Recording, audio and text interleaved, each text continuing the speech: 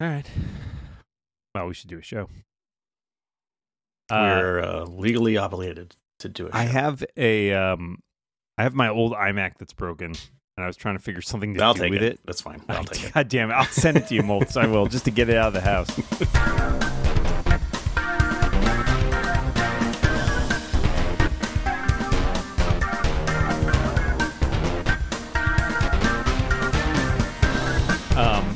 My total fallback is it looks like Apple will take it off my hands for $170, like in Apple gift card money. Yeah, okay. Which I'll spend. That's probably better. Eventually. I'm not going to give you anything.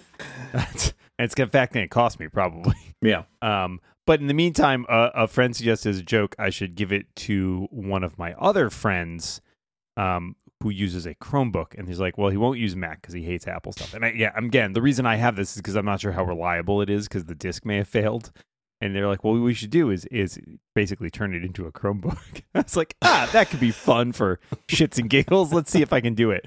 And boy, that's been pretty hard so far. I have not gotten that to work. Oh, seriously? I've run into a bunch of problems with the instructions that are online for doing this because first, like some of them I think are outdated. I had troubles like with Chrome on my computer getting it to do the like easy way to make a boot drive. So I had to go back to the terminal, and then I ran into some issues there. And finally I made the USB thing and I popped it in the iMac, and it will not, the iMac, the only thing it will boot into is the internet recovery. Can't even get into recovery anymore. Can't get into the boot manager with option. You have to get to the, like, basically boot it remotely. That sounds like a problem with the iMac, actually. Oh, the iMac is broken. If you this was a reason. So a little bit less the Chrome part. Although currently now I can't get the key. Like I put the USB drive back in my Mac Mini, and it won't mount on the Mac Mini either. So I have no idea what's going on with that. But my favorite part of all of this was for a while I was like trying to boot it up, and I'm like using all the keyboard combos with this spare keyboard I have around, and I'm like, man, nothing is working. I can't even get to internet recovery, and it took me maybe 20 minutes to realize that keyboard was off. It had an on-off switch on it because it's a wireless keyboard that can be used with a cable. I was like, well, I feel dumb. And so I finally got it to boot into internet recovery. And even there, it's still not doing great. So yeah, this may be destined to just go back to Apple for the recycling money. Yeah.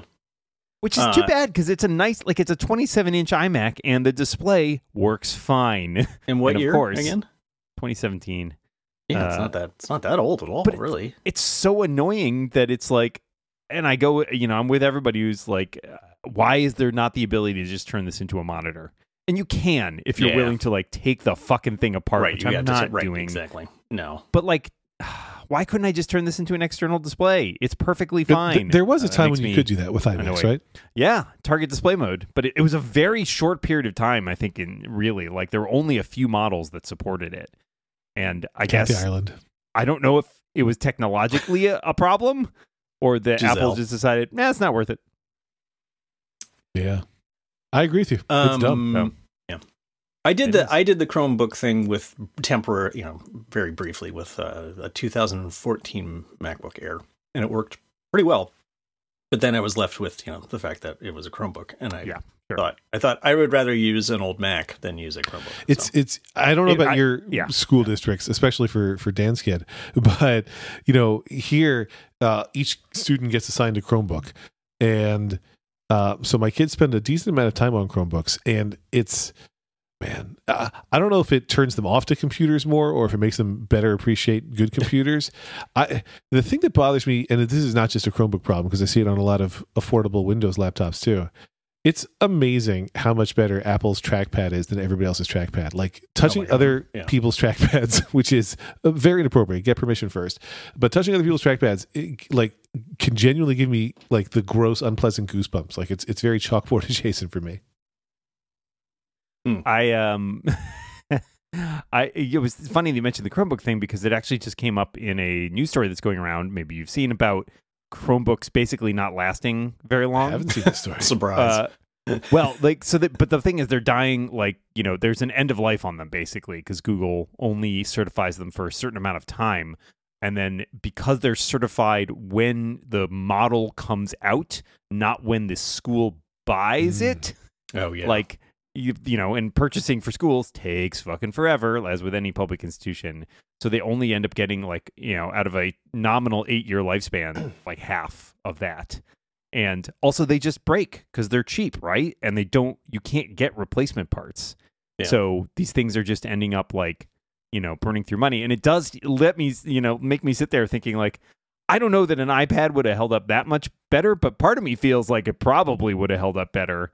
And it's more expensive, from the jump potentially, but if it lasts longer. Right. Well, that's always, but that's nobody wants to spend the money. Who was telling right? the story on Mastodon? Was it Nevin? I can't remember, but someone was talking about when, I guess they were, I can't remember like if they were in school or what they were doing, but they were like talking to somebody who was like an IT professional at a school, and they go into this room and there are like all these computers wrapped up, and he's like, what are these? These are computers that we purchased, and they were like, they've been sitting here for 6 months. Like, why are they sitting here for 6 months instead of being, put out to use? He's like, well, because you can get the money to purchase. That's easy because somebody's cousin will, make a profit off of it, but you can't get the money to actually roll them out. I do also, at least by reputation, it feels to me easier to manage a fleet of Chromebooks than to manage a fleet of iPads.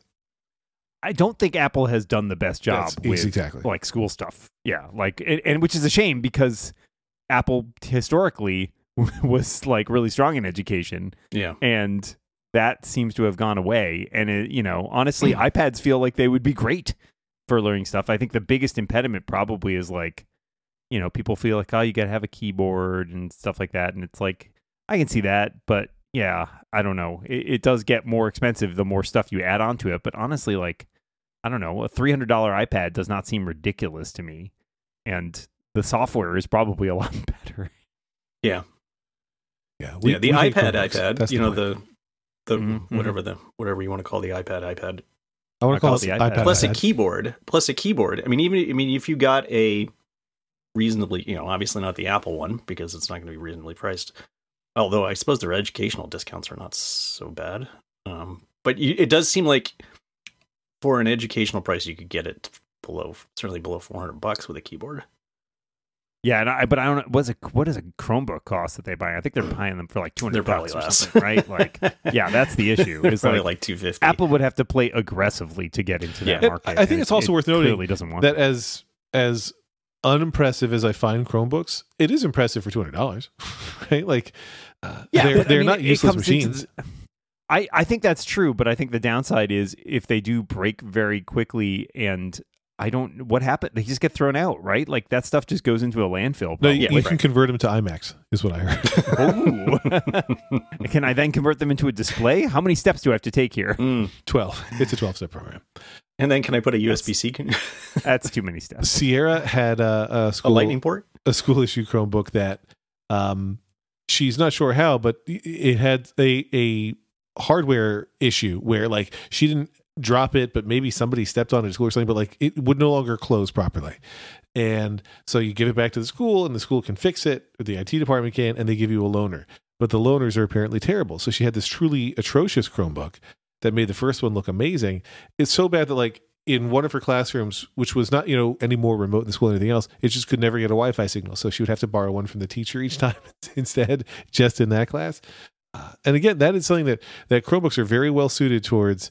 We are connected to the Google suite of services. So like all you do is log into your Google account and then here's everything. And obviously you can use an iPad to log into a Google account or anything, but given how much Google dominates classroom-based software, it is unsurprising that they are also dominating hardware.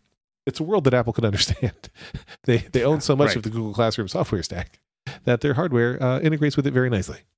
And I know Apple has done stuff in that department. Like they've made their own version of that, but I guess I don't know if it's not compelling as a pure product or if it's more of a, like, people are just bought in. Just think about how do people the ecosystem. Use Apple's equivalent of Google Docs and Google Sheets, and I think that's your answer. Fair point. Mm-hmm. Yeah, I mean... You suck, Apple. That's the point. This show took a turn. Yeah, really. Apple doesn't suck. Welcome back to a Chromebook show. Taken 10 years, but we finally got there. Anyway, this episode of The Rebound is brought to you by Google. Just kidding. It's not.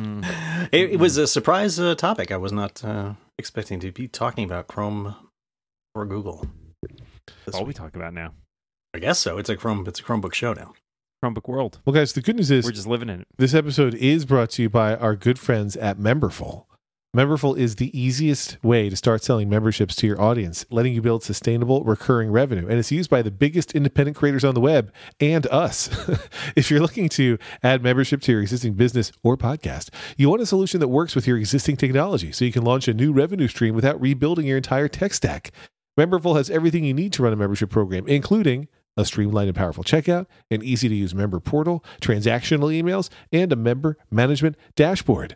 So I'm in podcasting, as are these two guys, and we literally use Memberful to power Rebound Prime. Check out prime.reboundcast.com for an ad within an ad. And the reality is, our friends at Relay sell the ads on this show. They do a great job. Thanks, Memberful. But Memberful also generates a pretty significant portion of overall Rebound revenue. And it was pretty simple for Dan and me to set up. And it's survived multiple server moves and re-architectures because they got everything out of the box. Like we have a Discord because it's built right there into Memberful. So if you have anything that you want to monetize with that kind of subscription approach, Memberful is your jam. Memberful seamlessly integrates with the tools you already use, including MailChimp, WordPress, Stripe, Discord, and more. With Memberful, you're always in the driver's seat. After all, it's your audience and your brand. For example, payments go directly into your own Stripe account. So get started for free right now. No credit card is required. Go to memberful.com/rebound. Go there now. Check it out. Memberful.com/rebound. This could be the start of something exciting. Our thanks to Memberful for their support of this show, including Rebound Prime. Yeah. And just being overall great. Yeah. Late breaking news as we record. Nope. Are you okay? He broke his arm. I'm breaking. I'm broken. No, Mark Gurman has a report in Bloomberg that Apple is working on an artificial intelligence-powered health coaching service and new technology for tracking emotion. New technology, am I right? Your phone will know if you're sad or no. Apparently, this is a coaching service designed to keep users motivated to exercise, improve eating habits, and help them sleep better. Screw you! You're not my mom. No, it's literally called Your Mom. You're not my life coach.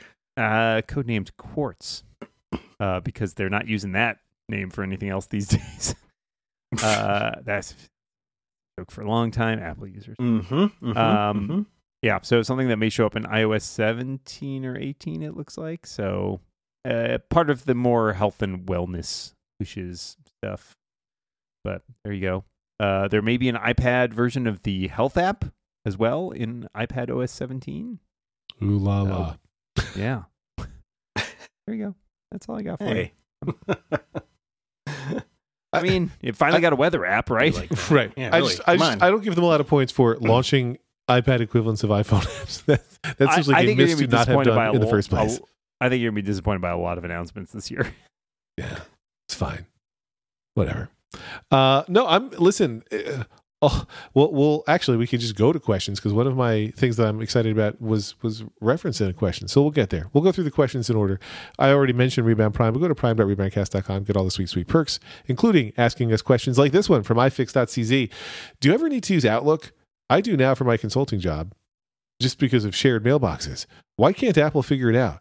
Calendar is quite okay. It can do delegates in different ways, but both on Mac and iOS. But Mail can't do it. On top of it, that Office 365 administrator is very unhelpful with trying things people suggest in forums. Should I quit?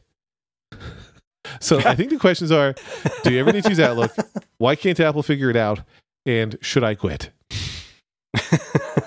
I never need to use Outlook. I've not used Outlook in many, many years, maybe 20 years. I don't know anything about it anymore. I haven't used it in 15, probably. Not quite that. 14. I most recently had to use Outlook at Amazon and truly hated it so much that I legitimately refused. And I used Spark Mail on the Mac, which worked okay for connecting to Outlook. I had to be on Amazon's VPN, which you wouldn't have to do if you were just using Outlook, but I refused to use Outlook. And Spark at least made me not hate being in my inbox. but I hated Outlook. The last time I had to use Outlook was at 1,000 years ago, and it was long before security was as important as it is now, or at least before it was known to be as important. And I got permission to set up a filter that would forward all of my Outlook mail to a Gmail account that I set up just for that work account, and then I would use Gmail instead. It was great. Wow. Yeah, I used to use it where I worked, but it's been quite some time. And it was part of the question why it doesn't integrate better when you set it up in Mail. I think it's why can't Apple figure out shared mailboxes? What is it? Sorry, I'm old. What is a shared mailbox? It's where multiple people can be checking the same inbox, I guess. Yeah. Which you can through in the question. But again, the question is why doesn't that work in Mail? Yeah. That's a great question. I don't know. And Spark actually even supports that. So I don't know. Is there? I'm just thinking. Is there a reason that IMAP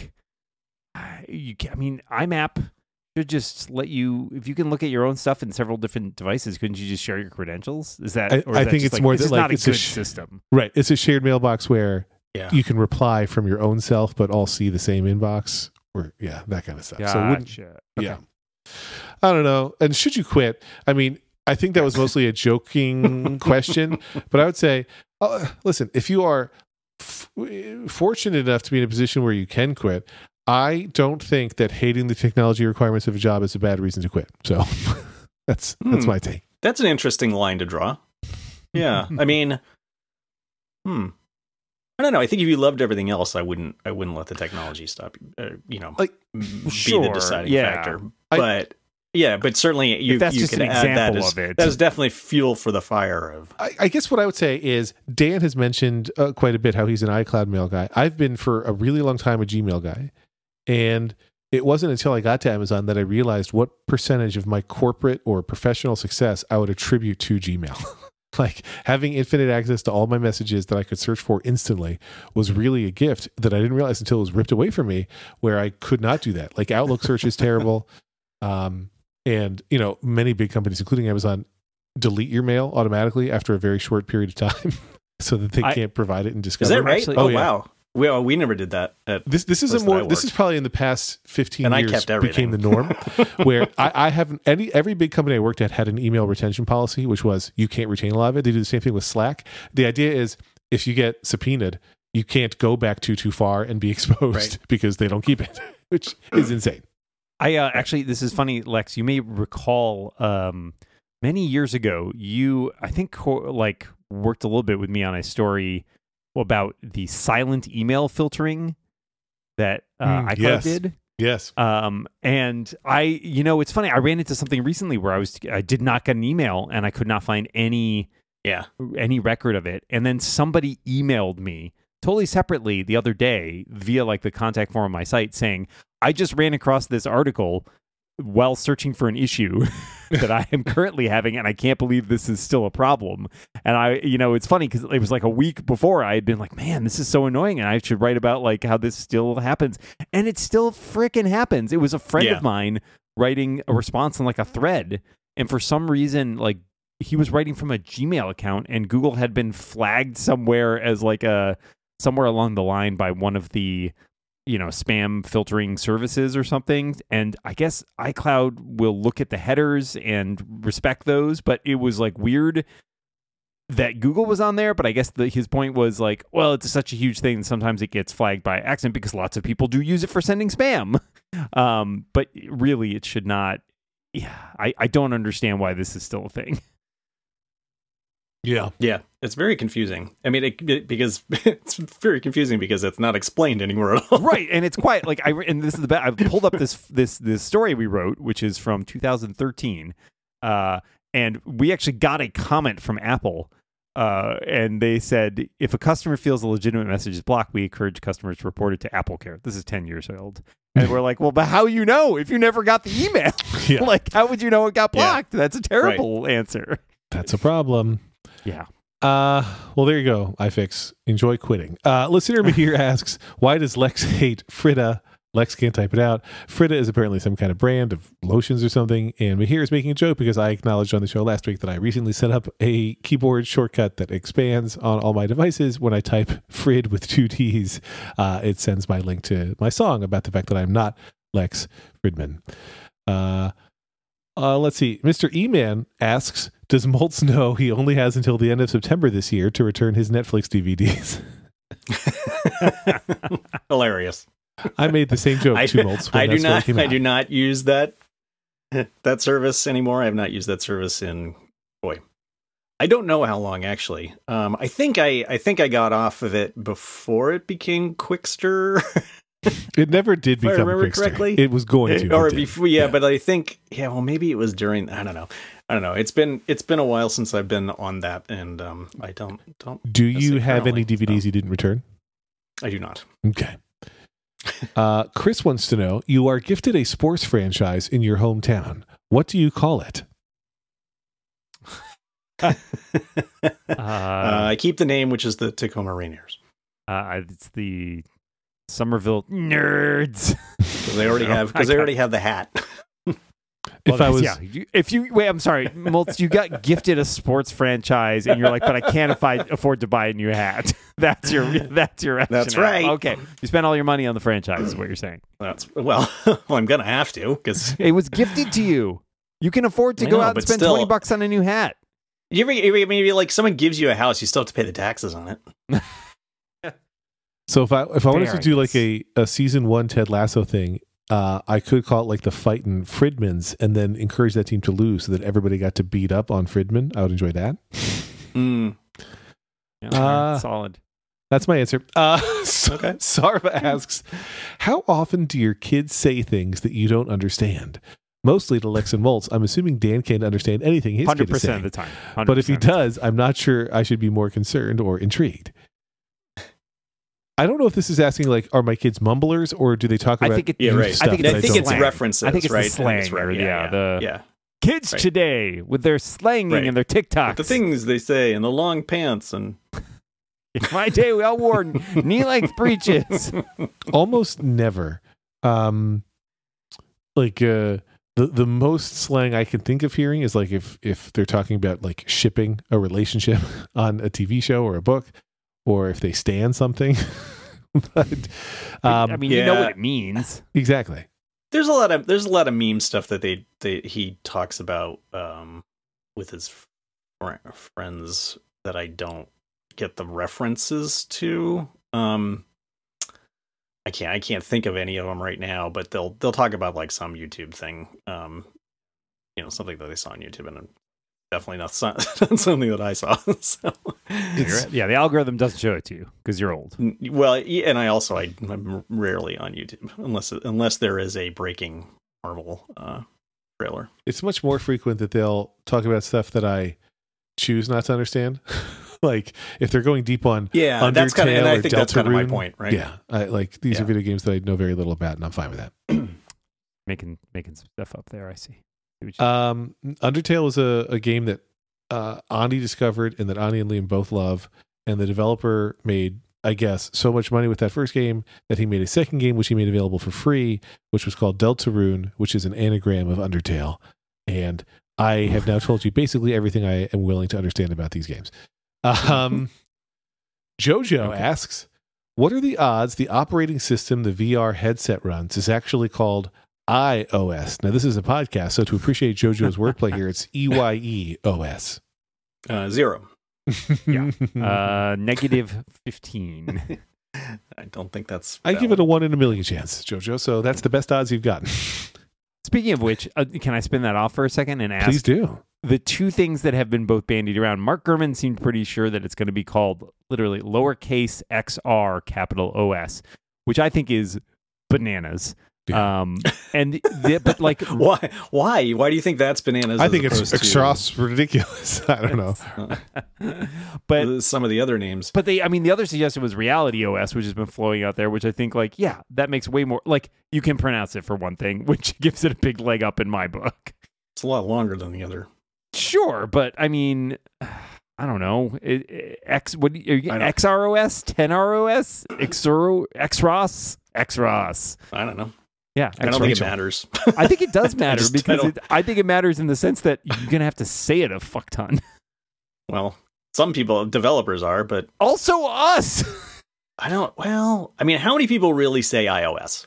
We say it all the time. We do, but like. I don't care about people. I'm talking about us. Yeah, well, that's my point. It remains really stupid to me. I mean, we're gonna have to do it no matter what Apple calls it. It's stupid to me that iPadOS is iPadOS and not just also iOS. I understand why they call it something different. There's no way that there is no way that Gerben's right that it's called XROS, and if it is, that is further evidence that Apple has no belief that this product is going to be successful. Then they can just blame it on that.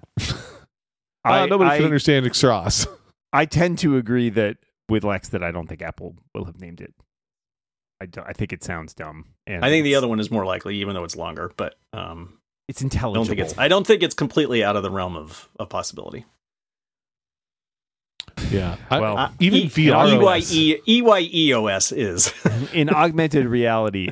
Nothing is maybe beyond possibility. unless it's spelled out EYEO. EE. I like the idea of like an AROS or VROS because then it's like it's AROS or VROS. Like that works for me. It's AROD. It's AROD. Mm-hmm. And then finally, listener we got rid of him. Josh asks, what is the one thing you want Apple to steal from Android? For me, it is the actionable widgets on the home screen. This is when I was thinking about what I would be excited to see Apple announce. And this is not quite an Android feature. It's a Google Pixel feature. But the Photos app, the camera taking app on the Pixel is better than the camera photo taking app on iOS because it's got some of the cool AI magic stuff built in where you can delete stuff from the background that you don't want just by tapping and in the photo app. That's awesome. My buddy Frank uses Google Pixel phones. He gets the new one every year. And that's the first feature that he showed me that I was like, yeah, that's better. That's cool.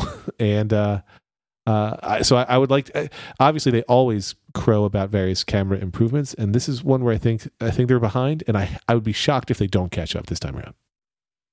I would not be shocked if they don't catch up, but that's just me. I mean, I wouldn't be shocked either. I see they don't feel like they have to. Yeah, I think that's what it comes down to. I don't disagree that it would be better to have these features, right, but I don't think that they will feel necessary to add them this year. I honestly don't use Android very much. I have some friends who have Android phones, but I can't remember the last time one of them was like, hey, check out this feature on the Android phone. So I have no idea what's even out there, really. I always just slap the phone out of the person's hand, so that's probably what I know. How dare you? How dare you show that to me? Get that out of my face. So those are the only two features that I know of right now. So I'm going to go with actionable widgets. Nice. I'll just co-sign what Lex said. Yeah. All right. Now we're all even out. Job done. And then that's the end of the questions. But we do have a brand new advertiser on the show. This episode of The Rebound is also brought to you by Factor. This spring, you need nutritious, convenient meals to energize you for warmer, active days and keep you on track reaching your goals. Factor is America's #1 ready-to-eat meal kit and can help you fuel up fast with ready-to-eat meals delivered straight to your door. You'll save time, eat well, and tackle everything on your to-do list. So skip the trip to the grocery store and skip the chopping, prepping, and cleaning up too. Factor's fresh, never frozen meals are ready in just 2 minutes, which is way faster than any takeout option. So all you have to do is heat and enjoy, then get back outside and soak up the warmer weather. There are delicious, flavor-packed options on the menu each week to fit a variety of lifestyles like keto, Calorie Smart, which are around or less than 550 calories per serving, vegan, veggie, and protein plus. Prepared by chefs and approved by dietitians, each meal has all of the ingredients you need to feel satisfied all day long while meeting your goals. With 34 plus chef-prepared, dietitian-approved weekly options, there's always something new to try. Plus, you can round out your meal and replenish your snack supply with an assortment of 45 plus add-ons, including breakfast items like egg bites, smoothies, and more. Hey, has anybody here ever received fracture meals in the mail? All of us did. Clever listeners to this podcast may have been noticed that I've been drinking something while we've been recording, and I am currently enjoying right now one of their mango smoothies, and I'm really liking it. And it helps that it's mango because I absolutely love mango, but it's also really good. And the meals, the meals arrived like right before we started recording, so I have not tried the meals yet, but they certainly looked very good. Well, so I'm looking forward to doing that right after we're done. I have a smoothie every day. This was my first ever prepackaged smoothie, and I had the strawberry banana one, which I thought was great. And for lunch today, because they arrived just before I was going to order lunch, I had the tomato and roasted vegetable risotto with toasted pine nuts. And it sounds pretty good. It was great. I don't think I got that one. It was great. I ordered vegetarian. I'm not a smoothie person in general, but I too have a strawberry banana smoothie in front of me, which I've drank a bit during this podcast, and it was pretty good. I have to say, I really enjoyed it. It's someone who doesn't drink a lot of smoothies. Am I a smoothie person now? Am I going to be a smoothie person, Lex? You're a smoothie guy. They used to call me Smoothie Dan for a reason, and it wasn't because I drank smoothies, but let's bring it back. Plus, Factor focuses on sustainability. They offset 100% of their delivery emissions to your door. Plus, they source 100% renewable electricity for their production sites and offices, and they feature sustainably sourced seafood in their meals. This is a different URL than you're expecting, so get ready. Head to factormeals.com/rebound50 and use code rebound50 to get, you guessed it, 50% off your first box. That's code rebound50 at factormeals.com/rebound50 to get 50% off your first box. Our thanks to Factor for their support of this show and for feeding all three of us. This show literally runs on Factor right today. Now. Someone please feed the poor podcasters. I haven't eaten in weeks. You can feed the Rebound for just $1 a day.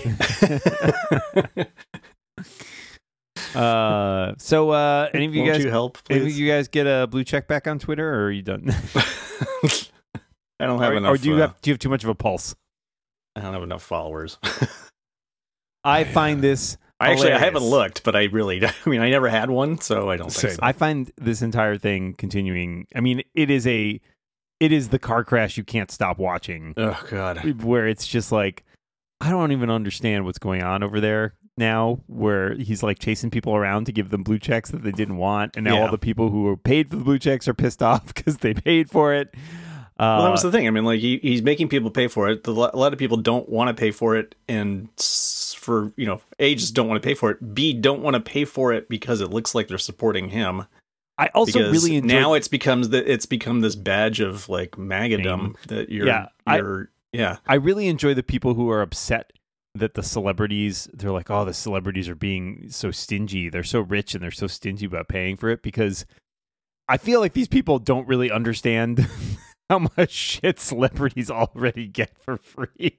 Yeah, right. And they're like discovering, whoa. Are you telling me society is fundamentally unfair because famous people get stuff that I don't get?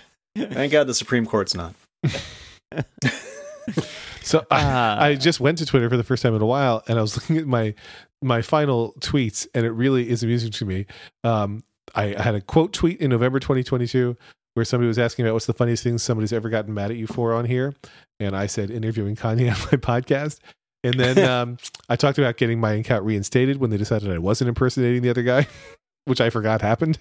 And then literally my pinned tweet says my final tweet is fuck Elon Musk and fuck real Donald Trump. Again, since that was the tweet that had gotten me in trouble in the first place. Good stuff. Nice. I mean, it was a strong exit, Lex. Thank you. Yeah. Can't disagree with that. I have not really. I think I did tweet the other day when they took away the blue checks, and I think I tweeted something about like I could be anybody now. But I really haven't tweeted much since then. I check maybe now once every couple days just to make sure there's nothing in like notifications, but I'm not engaging. Yeah. I'm also not signing up for any of those. You're big on Blue Sky right now. Right? Yeah. So big. I don't understand let me start that sentence again. I understand the enthusiasm for wanting to be where the people are, right? Just like the Little Mermaid sang about, where they're like, oh, Blue Sky, people are talking about that, so let's all check out that one, because people want to be where the main conversation is happening. Right now, for me in my world, that feels like it is Mastodon, and it's not complete. Like there's people who I follow a couple accounts where it's like reposted from Twitter. Mm-hmm. And there's some stuff that I know I'm just missing. There's people who I just don't see. Some communities that have not jumped over there. Yeah. But like, if we all hop on each new exciting thing that gets announced, then there will never be a mass anywhere, which is what some people think is the ideal scenario. I don't think it's the ideal scenario. And it's very, very odd to me that people are all in on Blue Sky when it's Jack Dorsey, who I don't think did any favors for Twitter. And today, it's all of its money comes from Twitter. At some point, Elon is going to say, "Hey, I'm done paying for this." So I don't get you people who are jumping on the Blue Sky bandwagon. I don't get it either. And it's also doesn't seem like there's much going on over there anyway. Most of the people who are on it are ex-Twitter people. And seemingly mid-level executives at other companies like Google and whatnot. And the conversations that I've seen are not things that I'm particularly all that interested in. And there's also a little bit of crypto stuff going on over there, I think. And it's just not. It's the people that I want to hang out with are currently on Mastodon. Yeah, I signed up just to get my username. Although, as people point out, it's decentralized like Mastodon, so you can in theory get your username somewhere else. It was fine, but I also I wanted to see what was going on, if anything. And I think the thing that turned me off is like I followed a handful of people, that I could see through. I followed John and our pal John Syracuse. I was like, who are they following? And it's manageable, right? Because everybody's only following like a dozen people or something. Yeah. But like, there's still. I don't know about you, John, but like I scrolled through the timeline and it was still a bunch of people I didn't follow, like whose posts were popping into my timeline there, and I was like. There's a lot. I think there's a thing where if somebody that you follow responds to somebody else, you see like their thread or something. I didn't even see a thread. I swear I just saw posts from like I didn't know if it like pre-populated because like you weren't. Oh, you're not following enough people. We don't want to show you an empty timeline, so let's just show you some like shit algorithmically. And I was like, I have zero interest in this. So I logged in once. That's it. Yeah. Well, just today, as we were recording, before we recorded, but Moltz asked me, "Hey, I have an invite. Do you want it?" And I was like, "No," because I'm trying to have some thin layer of standards, right? Like, I don't know, and I don't fault anybody. Why have you started now? Yeah, I know. Well, I started with Twitter, I guess, and there was a time I was reading my final tweets. I skipped that on December 23rd. Of last year, I posted a tweet where I said I was breaking my Twitter silence to announce lecturing and consulting because I had just gotten permission from Amazon to start talking about it. I had 0 customers and I was scared. And I had like 2 or 3 assholes who responded being like, "I thought you quit. Now you came back because this is where the audience is." Like, yeah, one time I did, but that was it. Haven't posted anything since that one. And I don't know. I feel like if and when it's completely severed from Twitter, then I'll be more intrigued and. But it'll still be a Jack Dorsey joint. So I don't know. That does not fill me with confidence. I totally agree. No, it doesn't. Despite Mastodon's shortcomings, and it definitely has some. I think I agree that it does. Yeah. Is this is news to you? I didn't know. Probably people. It's like I know Blue Sky. I know Blue Sky is still in beta, I guess, and is in a private invite only phase. But it also like currently you can't block anybody. I mean, there's so many things that are missing, so many fundamental things. And it also it seems like their idea of moderation is much looser than what it was on Twitter. So it's like I did have to laugh at a Mastodon. This is not going to be any better. There's no way this is going to be better. About Blue Sky saying like, "Well, I'm going to go over there because it seems like that's where everybody is." I'm like, it's invite only. How could that possibly be? Yeah, it's not. And I read an article on The Verge from a few weeks ago, and it was like, and they said that there were 20,000 people on it. I mean, and that was a few weeks ago, but there can't be that many more. Also, I did see somebody that many. I did see somebody suggest that they were only going to refer to it as Blueski, and I do recommend that. I think that's better. Get your brewskis, hang out on Blueski. Yeah. Is it okay if I don't know how to ski? It's also funny to me to have for a Twitter-owned thing to say, "Hey, we're going to make a new version of this where the sky's the limit, so we're going to call it Blue Sky," and then it's basically exactly the same but worse. Great job, guys. Yeah, I don't fully understand a lot of what's happening with this situation. Like, because it's like Jack Dorsey left and was like, "I'm going to go do this other thing, but you're still paying me, and I'm going to do the same thing, but I'm inventing a new protocol to make it decentralized, but it's also the same thing, but you're still paying me." And none of that really kind of makes me feel... I don't understand how that makes sense either, personally. But I guess that's why we're not, titans of business. Except for speak for yourself.